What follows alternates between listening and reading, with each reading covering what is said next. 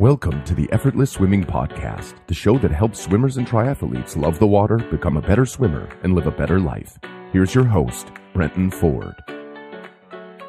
Welcome to the Effortless Swimming Podcast. Before we get into today's episode, I want to let you know that applications are now open for Hell Week. This is a week-long camp that we run every year on the island of Phuket in Thailand. And if you've never heard about Hell Week before, it's a camp where we do 2 swims a day. You do strength and conditioning training. We do underwater filming and video analysis on your stroke a number of times throughout the camp. We also do goal setting, mindset training, plus there's a whole lot of free time to explore the island, relax, sit by the pool, sit by the beach, whatever you'd like to do. This is the 4th year that we've run the camp, and we've got 2 weeks this year. So October 14th to the 21st is when we've got the first week, and the second week of the camp is the 21st to the 28th. Now this is a camp where we have a lot of triathletes, open water swimmers, pool swimmers, and people who swim for purely enjoyment. They come along and they get to improve as a swimmer. So while there's certainly some challenging training and some challenging workouts that we do throughout the week, the biggest thing that people come away with from what they said last year was just the things that they learnt. So each session that we do has a purpose, and with all of the different types of sessions that we do, from the strength and conditioning to the mindset, to all of the other stuff, it's about becoming a well-rounded swimmer, because improving as an athlete is more than just your technique. There's a lot more to it.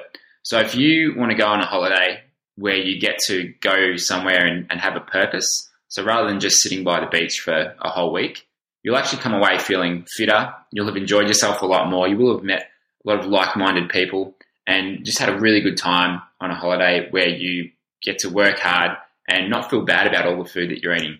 Everything we provide at the camp, there's 3 meals a day. You've got breakfast, lunch and dinner all provided at the amazing restaurant that's at the resort there. So you don't need to worry about any of your meals. Everything else is taken care of. The pool is just a 1-minute walk away from the accommodation there. And it's going to be an amazing week. So if you'd like more details on the camp and if you'd like to apply, go to effortlessswimming.com/Hell Week. Now, today's episode is a very special one to me. I've got my dad on the podcast, and my dad's been my coach since I was a young kid. And for me, one of the biggest takeaways from the episode, from this podcast, was seeing how he came upon all of the sort of life lessons that he taught me as his kid and as a swimmer under him, where they sort of came about and his reasoning behind them. Because, my dad's an amazing coach in his own right. He's had swimmers who have gone on to make Australian teams and Olympic teams. But I think more importantly than that, one of the main things he's known for is being a great developer of people. For example, when he's got the young kids that he coaches, he sets the record straight from the start and lets them know what's expected of them. And he teaches them what they need to do to be a successful person, whether it's from how they should say hello, goodbye, using people's names, being a good listener, gaining confidence through willing to put yourself out there. I think that's probably the thing he's best known for, and he does a great job of. So for me, I think one of the biggest things I learned from this episode was how he's gone on to be such a great people person, and how he's gone on to instill that into other people. So here's my dad. His name's Brian Ford, and I hope you enjoy this episode. I know I certainly did. All right, so welcome to the podcast. Thank you, Brenton. It's a pleasure. Well, I think I've been doing the podcast for maybe 4 years now, if not more, maybe even 5 years.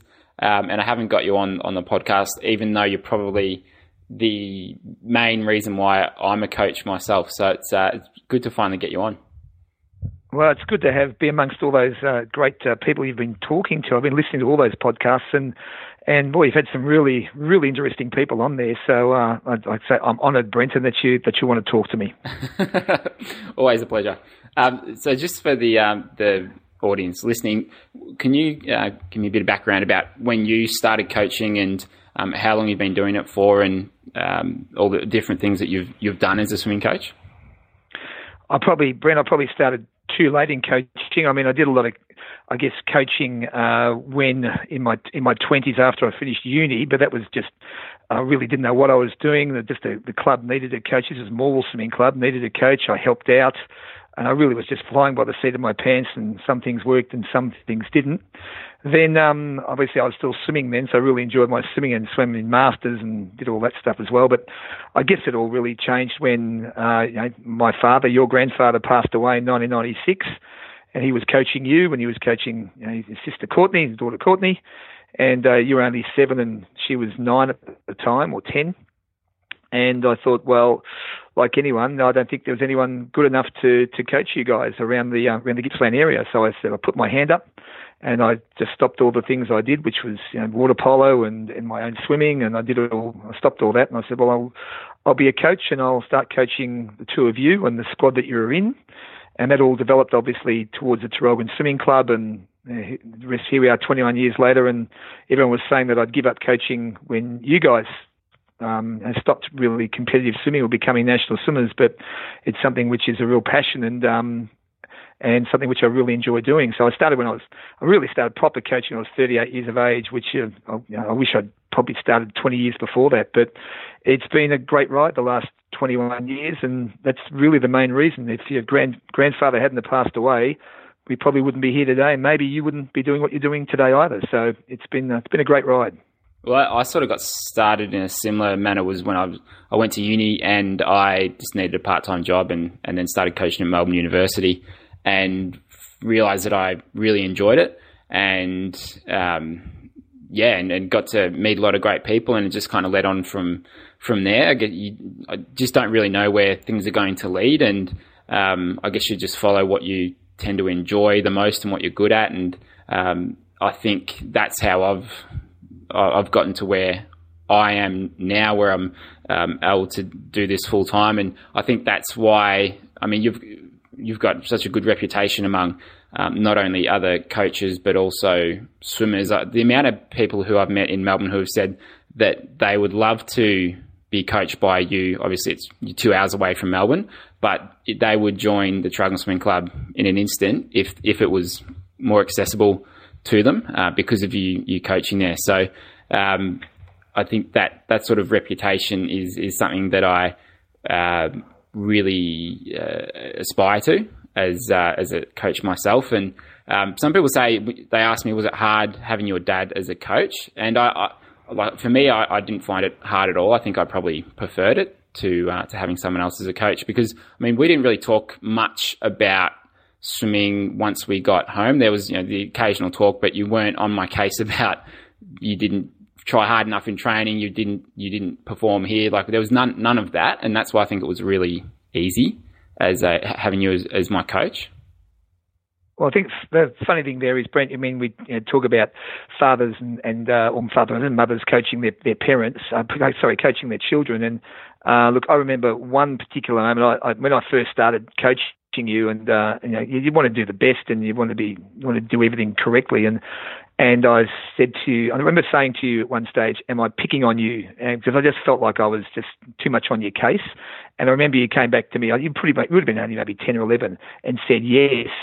And I thought, okay, I've got to adjust the way I'm coaching, because it's as much as you want to be a parent, you also want to be a good coach. So I thought, well, let's keep coaching at the pool, let's keep swimming at the pool, let's get in the car, and let's not have the car ride home, anything like that, where you talk about swimming, that's the last thing I want to talk about. So let's talk about other things, being music or sport or school or whatever it is.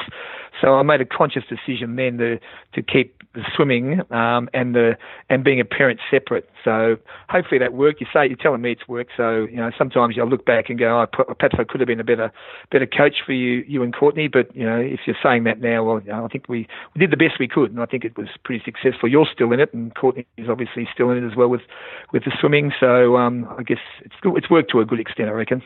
Yeah, I don't remember that conversation. Obviously, it was a long time ago, and I was quite young then. But I obviously remember after that, and yeah, I think I see so many kids, especially, start to not enjoy their swimming when that's all they talk about with their parents at home, and the parents on their case about not swimming well, or your times haven't improved, whatever it is. that's where I see kids just not enjoy it, because what's the point if you're just always being told that you're not doing well enough or you're not trying hard enough, even when you might be doing that. So I think that separation and just letting the kids do their thing at training and then just have a break from it and just have that mental break as well, that's when it's easier to enjoy it.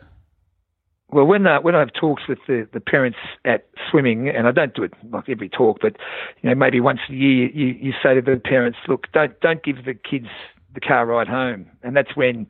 Unfortunately, some parents will sit there and watch their children train and watch everything that they do. They probably shouldn't, but as they get older, I guess they move away. But or it might be after a swim meet and the child hasn't performed well. And, the swimmer itself is going to talk to the coach, and the coach will do enough analysis, but they don't need more in the car on the car ride home from their parents. And that's where I guess the lines become blurred, where the parents try and be still be coaches as well, and they want to know everything, and it's very hard. It's very difficult being a parent. I mean, as I can attest to, because you do live your life a little bit through your children, and there's nothing wrong with that. But trying to find the line, not to step over it, and make sure your kids are still enjoying it, and they get respected for the great wins they have, and they still loved for perhaps the losses that they have. So it's pretty challenging as a parent, but that's the fine line, because it's, as you say, if you push too hard, the kids will just resent it and they'll drop out of the sport. And this is one of the weaknesses we have in swimming. We trying to keep these kids in the sport at past the age of 15 and 16. I guess it's another topic, but and it starts a lot from what the culture is in the family and how the swimmers are treated by both the parents and the coaches. I think back to when, like the state champs, if I'd done a good swim, then I'd speak to you as the coach, and we'd have a bit of a debrief about how the race went, and and just say congratulations, all that sort of stuff. I'd go up to the stands. Mum was there, and she'd say, "Great job, well done." And then if I didn't have a good race, it'd be the same process. We would just talk about how the race went, what we could have done differently, and that's it. You leave it at that. And then I'd go upstairs and see Mum, and she would she wouldn't keep on my case about it. She'd just be, how was that? As not very good, and that's not good to hear. I hope the next one goes better, and that's it. And so I wasn't afraid to go upstairs and just have to face Mum. So I think that I never felt if I'd done a poor race, I'd only let myself down, and it wasn't I wasn't afraid to sort of have to go up to the stands and face Mum with that. You haven't let the family down, sort of thing. Yeah. It's not like that. I mean, you're lucky. You got a good mother there. I mean, Michelle obviously is very well experienced as being a coach in her own right of young children and learn to swim. So. And I guess she knows the best is she doesn't love you for your swimming. She loves you for who you are. So, and she's always been like that. So you've been very lucky to have a really good mother there as well, who could draw the lines as well. So and look, the proof is now what you're doing is you're in the sport, you love what you're doing, and we're really chuffed about where this has led you and where it's going. So it's awesome. I think one of the things you brought up before with letting the coaches do their job and just sort of leaving it at that is giving responsibility to others. And that's something that I see you do very well. Like, I think back to when we started doing strength and conditioning, I think I would have been probably, 12. And so this is really early on, before very few clubs or coaches were doing strength and conditioning with their swimmers. And we started doing that in the squad. It was very basic. We're doing a circuit around the pool with some dumbbells and some sit-ups and that sort of thing. It was, compared to what the kids do today, it's probably on a level 1 instead of a level 10, but that was more than what anyone else was doing. And then eventually you met a guy called Sam Fenton, who became the strength and conditioning coach for the club, and you gave him that responsibility of looking after that. And you don't, you've given him some guidance and things like that, but you've never stepped in and tried to take control of the strength and conditioning. You've given that to him. And I see that you've done that with other coaches too, who have joined the club. So I think just being able to hand off the responsibility of different roles of your sort of coaches and swimmers, it takes a lot for someone to just completely give that up, because sometimes there can be ego involved. There can be just wanting to micromanage people, but I think you do a really good job of giving that up. So where does that come from for you? Well, you used the word I was going to use, micromanage. That's I mean, when I first started, that's what I tried to do. I tried to micromanage everything, and that's where I guess, I did the swimming, did the strength and conditioning, did everything, tried to manage everything. No wonder I was exhausted. So no, it's a case like you learn from the other activities you get involved in. Obviously, I've worked in corporate for a long time, and I thought, well, let's apply the corporate principles that I've learnt, and let's put them into the swimming coaching. And that the corporate principles are you've got to delegate some of your work. You've got to give responsibility to others. Otherwise, the people around you won't grow. And that's what I said. Look, I've got to do the same thing here. If we're going to grow anything, be it the swimming club or the program, I need to bring people in, and I've got to let them take responsibility. Now, Sam Fenton watched our strength and conditioning program. I've never met the guy. I think he sat and watched one day, and he had the audacity to come up to me and say, "I don't like what you're doing with your strength and conditioning program." I said, "That's fine. Can you do better?" And he said, "Yes." And the rest is history. And here he is, still sort of nearly 15 years later, part of the club. And I trust him in completely. So it's just, look, I don't mind people criticising what you do. If they're prepared to help out and challenge me and give me a better way to do it, and I take what they say is that they can, more than happy to deal with people. And the same with the coaches we bring on board. So we've had not too many coaches come from outside the program into the program. We've got one now, Dean Gooch. Again, he hasn't been part of the Traralgon family over the years, but he's come in, and trust him entirely because he's just got the right values. But all our other coaches have been developed through the club, and I've either coached them or they're going to stop their swimming. So how about you get into coaching? Ben Geard is one, of course. And he's a very successful coach. So I guess it's a case where, I mean, it's easy to say, yeah, look, I'll just bring them in and let them go. Well, I do want to make sure they're the right fit with the right culture and the right mindset and values. And if I'm convinced of that, then I'm more than happy to let them write their own programs, run their own squad, and I'll just monitor it, and they can bounce off me for ideas or any concerns they have. So I guess it's just practice. And look, at my age, if I don't get it by now, there's something wrong. So, but it's a lot of fun. It's a lot of fun watching young people, and I particularly like young people coaching, watching them grow and develop and become terrific coaches in their own right. It's been a great ride.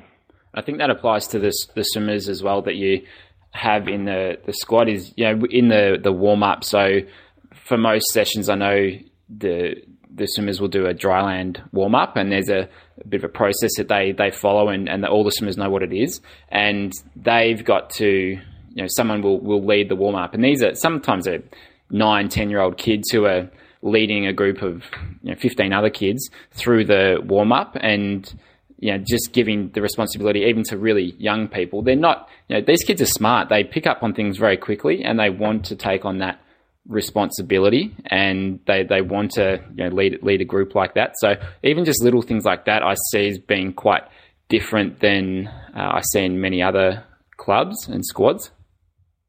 Well, I guess I learned that from Sam. I mean, I guess I haven't really seen it until Sam brought it in, and he's all about young people, bringing young people out who don't get a voice. I mean, there's a lot of young kids out there who don't get the opportunity to lead, and they're very good leaders in their own right, because you've got a few extrovert kids there who'll always put their hand up and want to lead. So he's all about others sharing the lead and taking on the session and running the program, and once the kids have confidence and they know that they can do that and they don't get put down or they don't get talked over, then it works really well. And Sam's been outstanding at that. And look, we can go anywhere, and we can get any kid to say, "Well, you lead," and off they go. And even if there's no coach there, the swimmers just know, well, this is what we've got to do. Let's start. We're supposed to be at 9:30.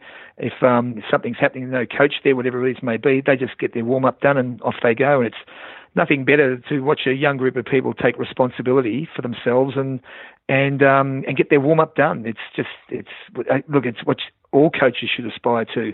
Otherwise, if the coach needs to be there for the program to run, it's really not what you want. I mean, I always say one of my philosophies is you are what you are when no one's watching. And if the program kicks on while no one's watching, well, you're doing something right. So I take my hats off to Sam Fenton for that one. Yeah, that's good. I love. I mean, I saw that attitude. What was it last week? We had a brother and sister from the swim club who came along to one of our clinics, and we had to demonstrate a drill, and the young girl, she put her hand straight up saying, "I'll demonstrate." And this is in a group of adults and kids, and she was the youngest one there, but she put her hand up to demonstrate this drill and just didn't hold back, didn't have any fear, whereas everyone else wouldn't dare to put their hand up to sort of do this in front of a group of people there. So that sort of attitude pays off a lot, not only as in that swimming environment, but outside of the swimming environment in school and work. And I see often a big difference between the kids who have gone through that sort of thing with sport, and particularly through the Traralgon Swimming Club, and how that plays out in their life outside of it, because they're not afraid to be seen and be heard, put their hand up, introduce themselves to people, like just saying hello and goodbye, just the basics like that don't get taught in school, and there's not even a lot of clubs or sports out there where they just teach the basics like that, and it makes a huge difference to how you can progress in work, especially later on in life.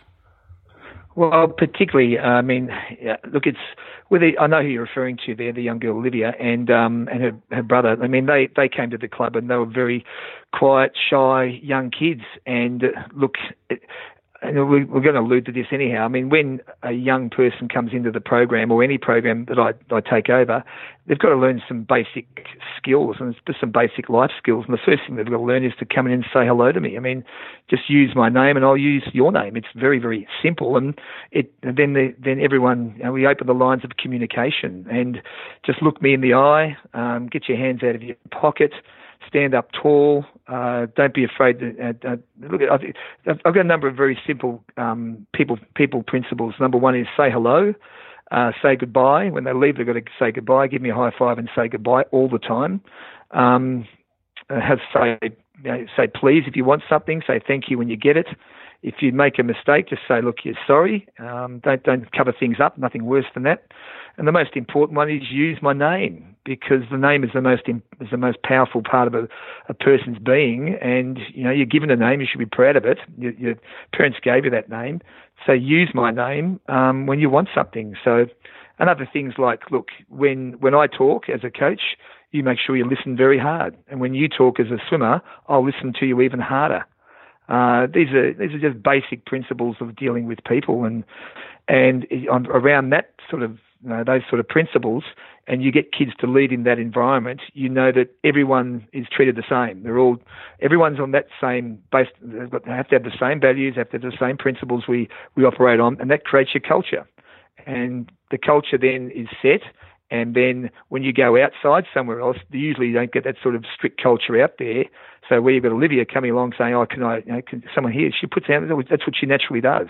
Yeah, I want to lead. I want to be part of this. So for her to put her hand up, that makes me very proud to hear that. So it can start from a very young age. Get confidence in kids from a very young age, and they'll be awesome adults when they turn into adults.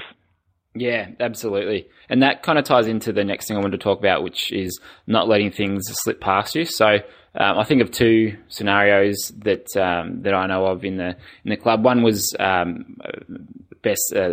best mate. He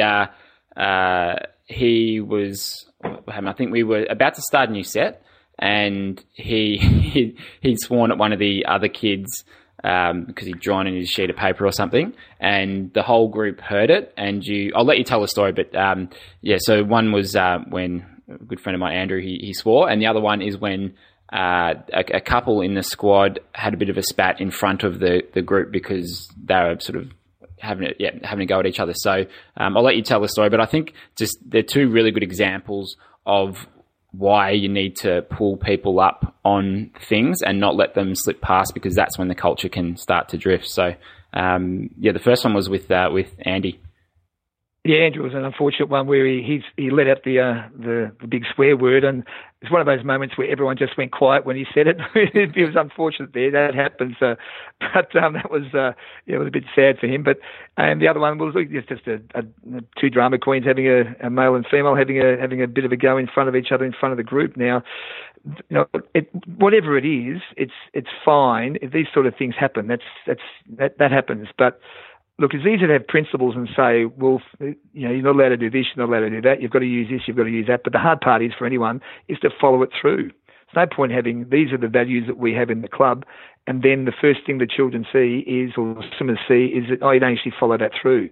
You don't, you want people to say hello, but you don't say hello back, or you don't want people to use their name, but you don't use people's names yourself, because kids will catch on really quickly. I mean, if you want to know what's going on, you never ask the CEO of an organisation. You always ask the person who's in the mailroom. So, it's like anything. If you want to know what's going on in the program, don't ask the coach, ask the swimmers. The swimmers know exactly what the culture should be.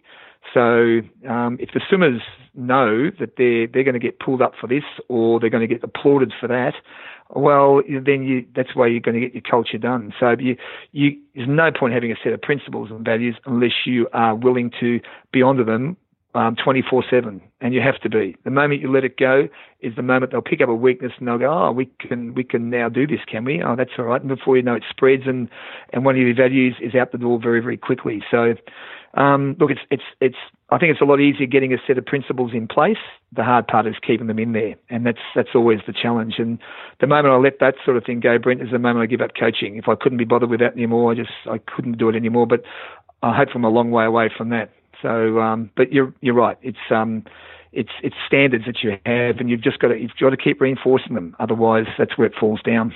And in both situations, you had them apologise in front of the group, and probably Andy was 13 at the time, maybe, and the other kids were a bit older, maybe 17. But just making them apologise to the group and explaining why, and actually having them do it where they're genuinely apologising. It's a very big thing to own up to that and face the group. And I mean, how did you find the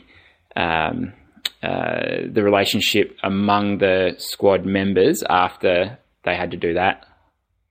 Look, it's like anything. I mean, I can think of instances where people have been, we've called a team meeting and it's a certain time, and people have just strolled in thinking that they can just come in any time they want to. Well, it doesn't work that way either. And had them apologise now in front of the group. Now, it's always a bit awkward. It's always a bit sort of, they may not like you for whatever, but look, if they're going to be worth anything as employees of the future, or perhaps even people who run businesses, they'll get it. And I know I've had so many kids when they got older go, look, I hated that when you did that to me, but now I get it, and I understand why you did it, because it's what I do in my own working career now. So it's pretty, it's not an easy thing to do, and no one likes it. No one likes when you're being sort of selected out as doing something wrong and you've got to apologise in front of the group. But no, come on, toughen up. It's not the hardest thing in the world you've got to do, and you'll either be a better person for it, or you just you really won't be much as a person as you grow up. But look, I've never had an instance there where someone has gone backwards because I've highlighted something that they could have improved. Swimmers are pretty resilient sort of people, and that's why we all want to employ them, because they are resilient, they're tough, and these sorts of things make them tougher, and that's why they're such good employees, such good people.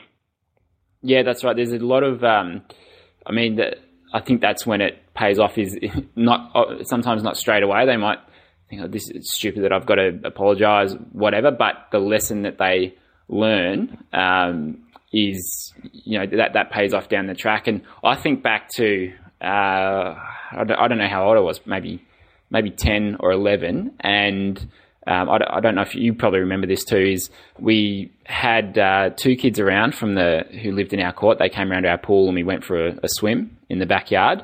And one of them had taken a crap in the pool. and we'd gone. I hadn't seen it happen. I don't know when it happened, but so we come out of the pool and you go to cover it up and you saw it, and then you called me in. You said, "Do you know who did this?" And I didn't.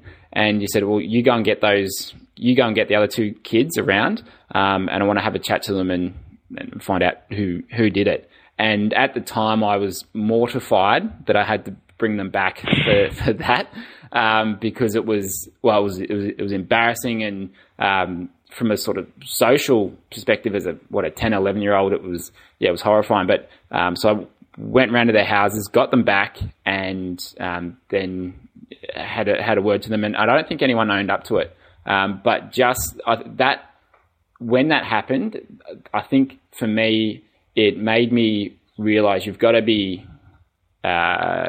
careful about who you hang out with and who your friends are, because that's a reflection on you as well. And I think, as I said, at the time, didn't want to do it. I couldn't believe you were making me do it. But now, however many years later, it's a big, if there's people who I don't want to hang around with or be friends with because they don't fit with my values and the way I like to be, then I just don't spend time with them. And I think a lot of that comes back to that lesson.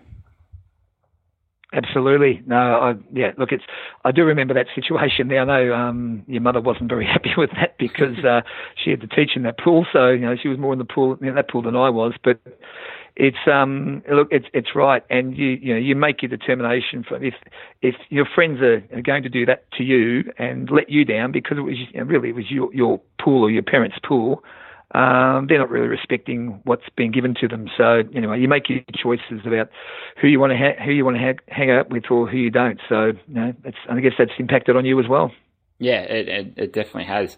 The next one I want to talk about is coaching with passion. So you did talk about coaching with passion at one of the recent coaching conferences in Melbourne, and I've had a few people who were there and came up to me and said they really enjoyed that talk and it was their favourite talk of the weekend. Can you talk a little bit about some of the main points that you mentioned in that talk? Because I went along to it and I really enjoyed it. And I think for me, I'm sort of the more analytical nature, sort of more numbers based. So it's easy for me to just be focused on the set and the workout and not coming across with much sort of passion in the way I speak and the way I present things, because it's not necessarily the way I normally do things. It's not my nature. But the talk that you do, I've been trying to come from the coaching with more passion and delivering in that sort of way, because I think it's a much better way to get across to people. So are you able to talk about some of those points from that talk? Yeah, well, I mean, I guess it's a case. I do it this way because I was a late starter in coaching. I always think to myself, how much time have I got left in this caper? And I'd like to think I'll be around for many more years to come. But I always look at every opportunity as an opportunity to give as much as you can. Now, I always remember things that other coaches said to me. And Bill Sweetenham, who's obviously a legend in coaching, it sticks in my mind what he said. He said, you should go into a training session. For example, in the morning, you get there at 5 o'clock in the morning, and the kids are just they're down, they look tired, whatever. And you are bouncing because you're a coach. You should be bouncing off the walls and getting these kids up and pushing them around and challenging them and being the best they can. And when the session finishes at 7 or 7:30, you are absolutely spent and you've got nothing left, and all the kids are bouncing off the walls, and you're transferring your energy and your knowledge and your enthusiasm to these children. And that's the way that I like to coach. That you're there for a purpose. You set yourself up. You set yourself up with your mindset. Your mindset is, I'm going to go there and I'm going to give it really my best efforts here as far as my energy is concerned. Now, you've got to read the situation as well. You can't go in there first thing up and get everyone jumping out of this, because it doesn't work that way. I mean, I coached this morning and the kids had trained last night and so on, and they take a bit of time to warm up, and you don't want to be you don't want to be so full on that they go, this is ridiculous. I don't need this right now. You've got to analyse your squad, but ultimately the point is the values that we have. Look, we say hello in the morning. We respect each other. We listen to the program. You do all those basic things. You go through the session. I need quality in this part of the program, and I'll encourage you. I'll be yelling at you. I'll be really pushing you to get there. Okay, they know that's going to occur. So it's a mindset that you take, and you've got to convey that to your swimmers. But again, it's built up over a period of time, them knowing you. And if you just go in, if I went in there to a brand new program, I would spend probably my first 10 minutes and go, this is the way I am as a coach, just so you know. Because if I go into a program and they're with a quiet coach and I go, well, this is not my style, I'm going to be yelling at you, I'm going to be using your name, I'm going to be encouraging you, I'm going to tell you what to do, I'm not going to be happy with this, I'm going to be happy with that. You've got to set the platform wherever you go, and it's you as a coach that sets the benchmark in each program that you go to and each session that you take.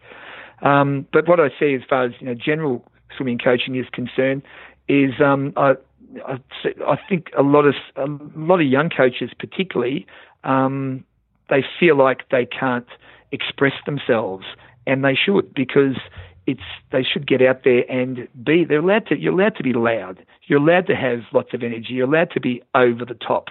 And how can you be over the top with too much enthusiasm? What's wrong with that? I always remember a particular school teacher in Sale when I played water polo, going into Sale in my early days, and he was playing water polo. He was in his 50s, and I thought, oh my God, you are so passionate. You're brilliant. I just love the way you're always energetic. You're always full of life and full of energy. And I thought, that's the way I'm going to be. And I thought, and as I get older, and I'm 58 now, as I get older, I'm not going to pull away from that. I want to convey that to young people, to say, young coaches particularly, to say, it's okay. It's okay to get up there and bounce off walls and transfer your enthusiasm to other people. Because if you don't, who's going to do it? Who's going to convey that life is a pretty good life you're leading? You guys can stand, you can talk, you can walk, you can move around. The hardest thing you're doing here is exerting a lot of energy and pushing yourself hard in the pool. That's pretty good. That's the hardest thing you'll do all day. It's a pretty good life you've got. So let's have a bit of fun doing this. Let's try and get something out of this. Let's achieve something for the morning, and let's try and give you some feedback where you leave here feeling really good about yourself because you've done something that your non-swimming friends aren't doing. They're probably still in bed resting while you're here making yourself a better swimmer and a better person. So I just love that part of swimming, and I love that part of just getting up and mixing with young people because and I really don't care anymore, Brent, whether or not people think I'm over the top or not, because I can read a situation really well, and I reckon I can mellow myself if I need to, and I can get full on enthusiastic if I need to as well. So I guess I'm in a very lucky part of my life where I can read a group situation really well. So, but again, I love to convey it to other coaches and get them to understand that it's okay to coach with a lot of enthusiasm and energy and passion and all. You can do all that stuff. Don't back away from that, because it's so much more fun. Yeah, I definitely agree, and I think back to when I first started, I was probably similar to a lot of the younger coaches that you're referring to there, and not coaching with a whole lot of passion. And it's, for me, I think it was a small part of it is probably worrying about what other people think of you. And as I've gotten that little bit older, I'm almost 30 now, but and I think having my son Sam as well has changed me quite a bit, where I just don't care what other people think, because you're not going to please everyone. And for me, as long as I do the best that I can do, and just give as much as I can to that person or that group, then I don't really care what people will say after that. So as long as you're doing the best you can, that's all you can really do. So that's I completely relate on that level, and having worked with a lot of people now, you're not going to make everyone happy, but as long as you just do as well as you can. Sure, Brent. I think Brent, the key there is, as you say, you do care in one way, because if you didn't get it right, well, people wouldn't come to you. But the point is, what you're doing is becoming very successful, and it's becoming Australia-wide. And if I wasn't successful, people wouldn't be coming to me either. What my beliefs and my values and the way I coach wasn't working, well, I wouldn't have a squad there. So people will speak with their feet. If they don't like what you're doing, they won't show up. If they like what you're doing, they'll turn up and they'll keep coming. And you'll get support from your parents and your swimmers and other people around you. So, it's always, you're continually learning. So I know, I guess we say we don't care what other people think. We do, but we're getting it. We're not caring about how much energy we're conveying. We're not doing anything wrong. All we're doing is getting a lot of enthusiasm, and perhaps more than what the normal lifestyle is all about. And I don't think there's anything wrong with that at all. And look, I did my level 1 course at a very late age with a guy called Wayne Laws, and Wayne's back 20 odd years ago, 23, 24 years ago, man, he was wonderfully over the top. I loved the way he coached, and that's where you get it from. And I thought the way he coached was really, really, really good. It was just, and that's what I'm going to coach like that as well, with lots of energy and 5 stopwatches in one hand and busy. And I know that's why the top programs in Australia work. There's a lot of energy. I mean, you look at St. Peter's Western, I know there's a lot of energy on pool deck there. They're the best programs. They're big programs. They're people pumping up and down, and they're the best programs to be in for a young child. And that's, I guess, what I want to see is a swimmer in the program where I wish I was in that program. If I was 14, I'd love to be in this program. That's what I always think. So I want to get that out there. What would a 14-year-old think of the program that I'm giving them right now? And because I wish I was in that program when I was 14. So it's you're right though, because you're getting to 30, as you say, Brent. Don't hold back, because it goes really quickly, all this stuff, and what you're doing is successful, and the more enthusiasm you're going to bring to it, it'll become so successful. You'll continue to employ more and more coaches around Australia.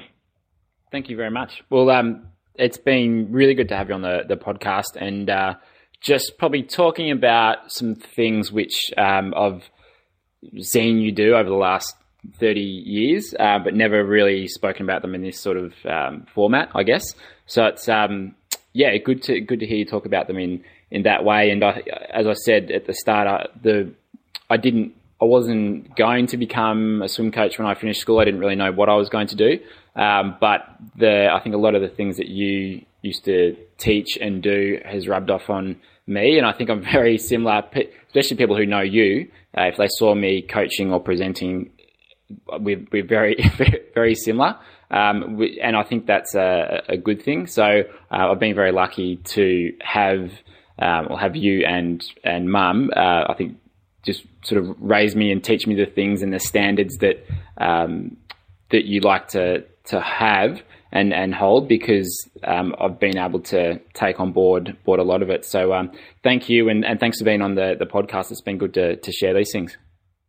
Been a pleasure, Brent. And remember, you're not even 30. I started at a much older age than you, and you're 8 years away from when I first started coaching. You've already got 8 years experience under your belt, so it's going to be amazing. That's why these young coaches who come through like yourself, it's how good are you going to be in another 10 years, another 20 years thereafter. So good luck with it all, Brent. I certainly envy you, that's for sure.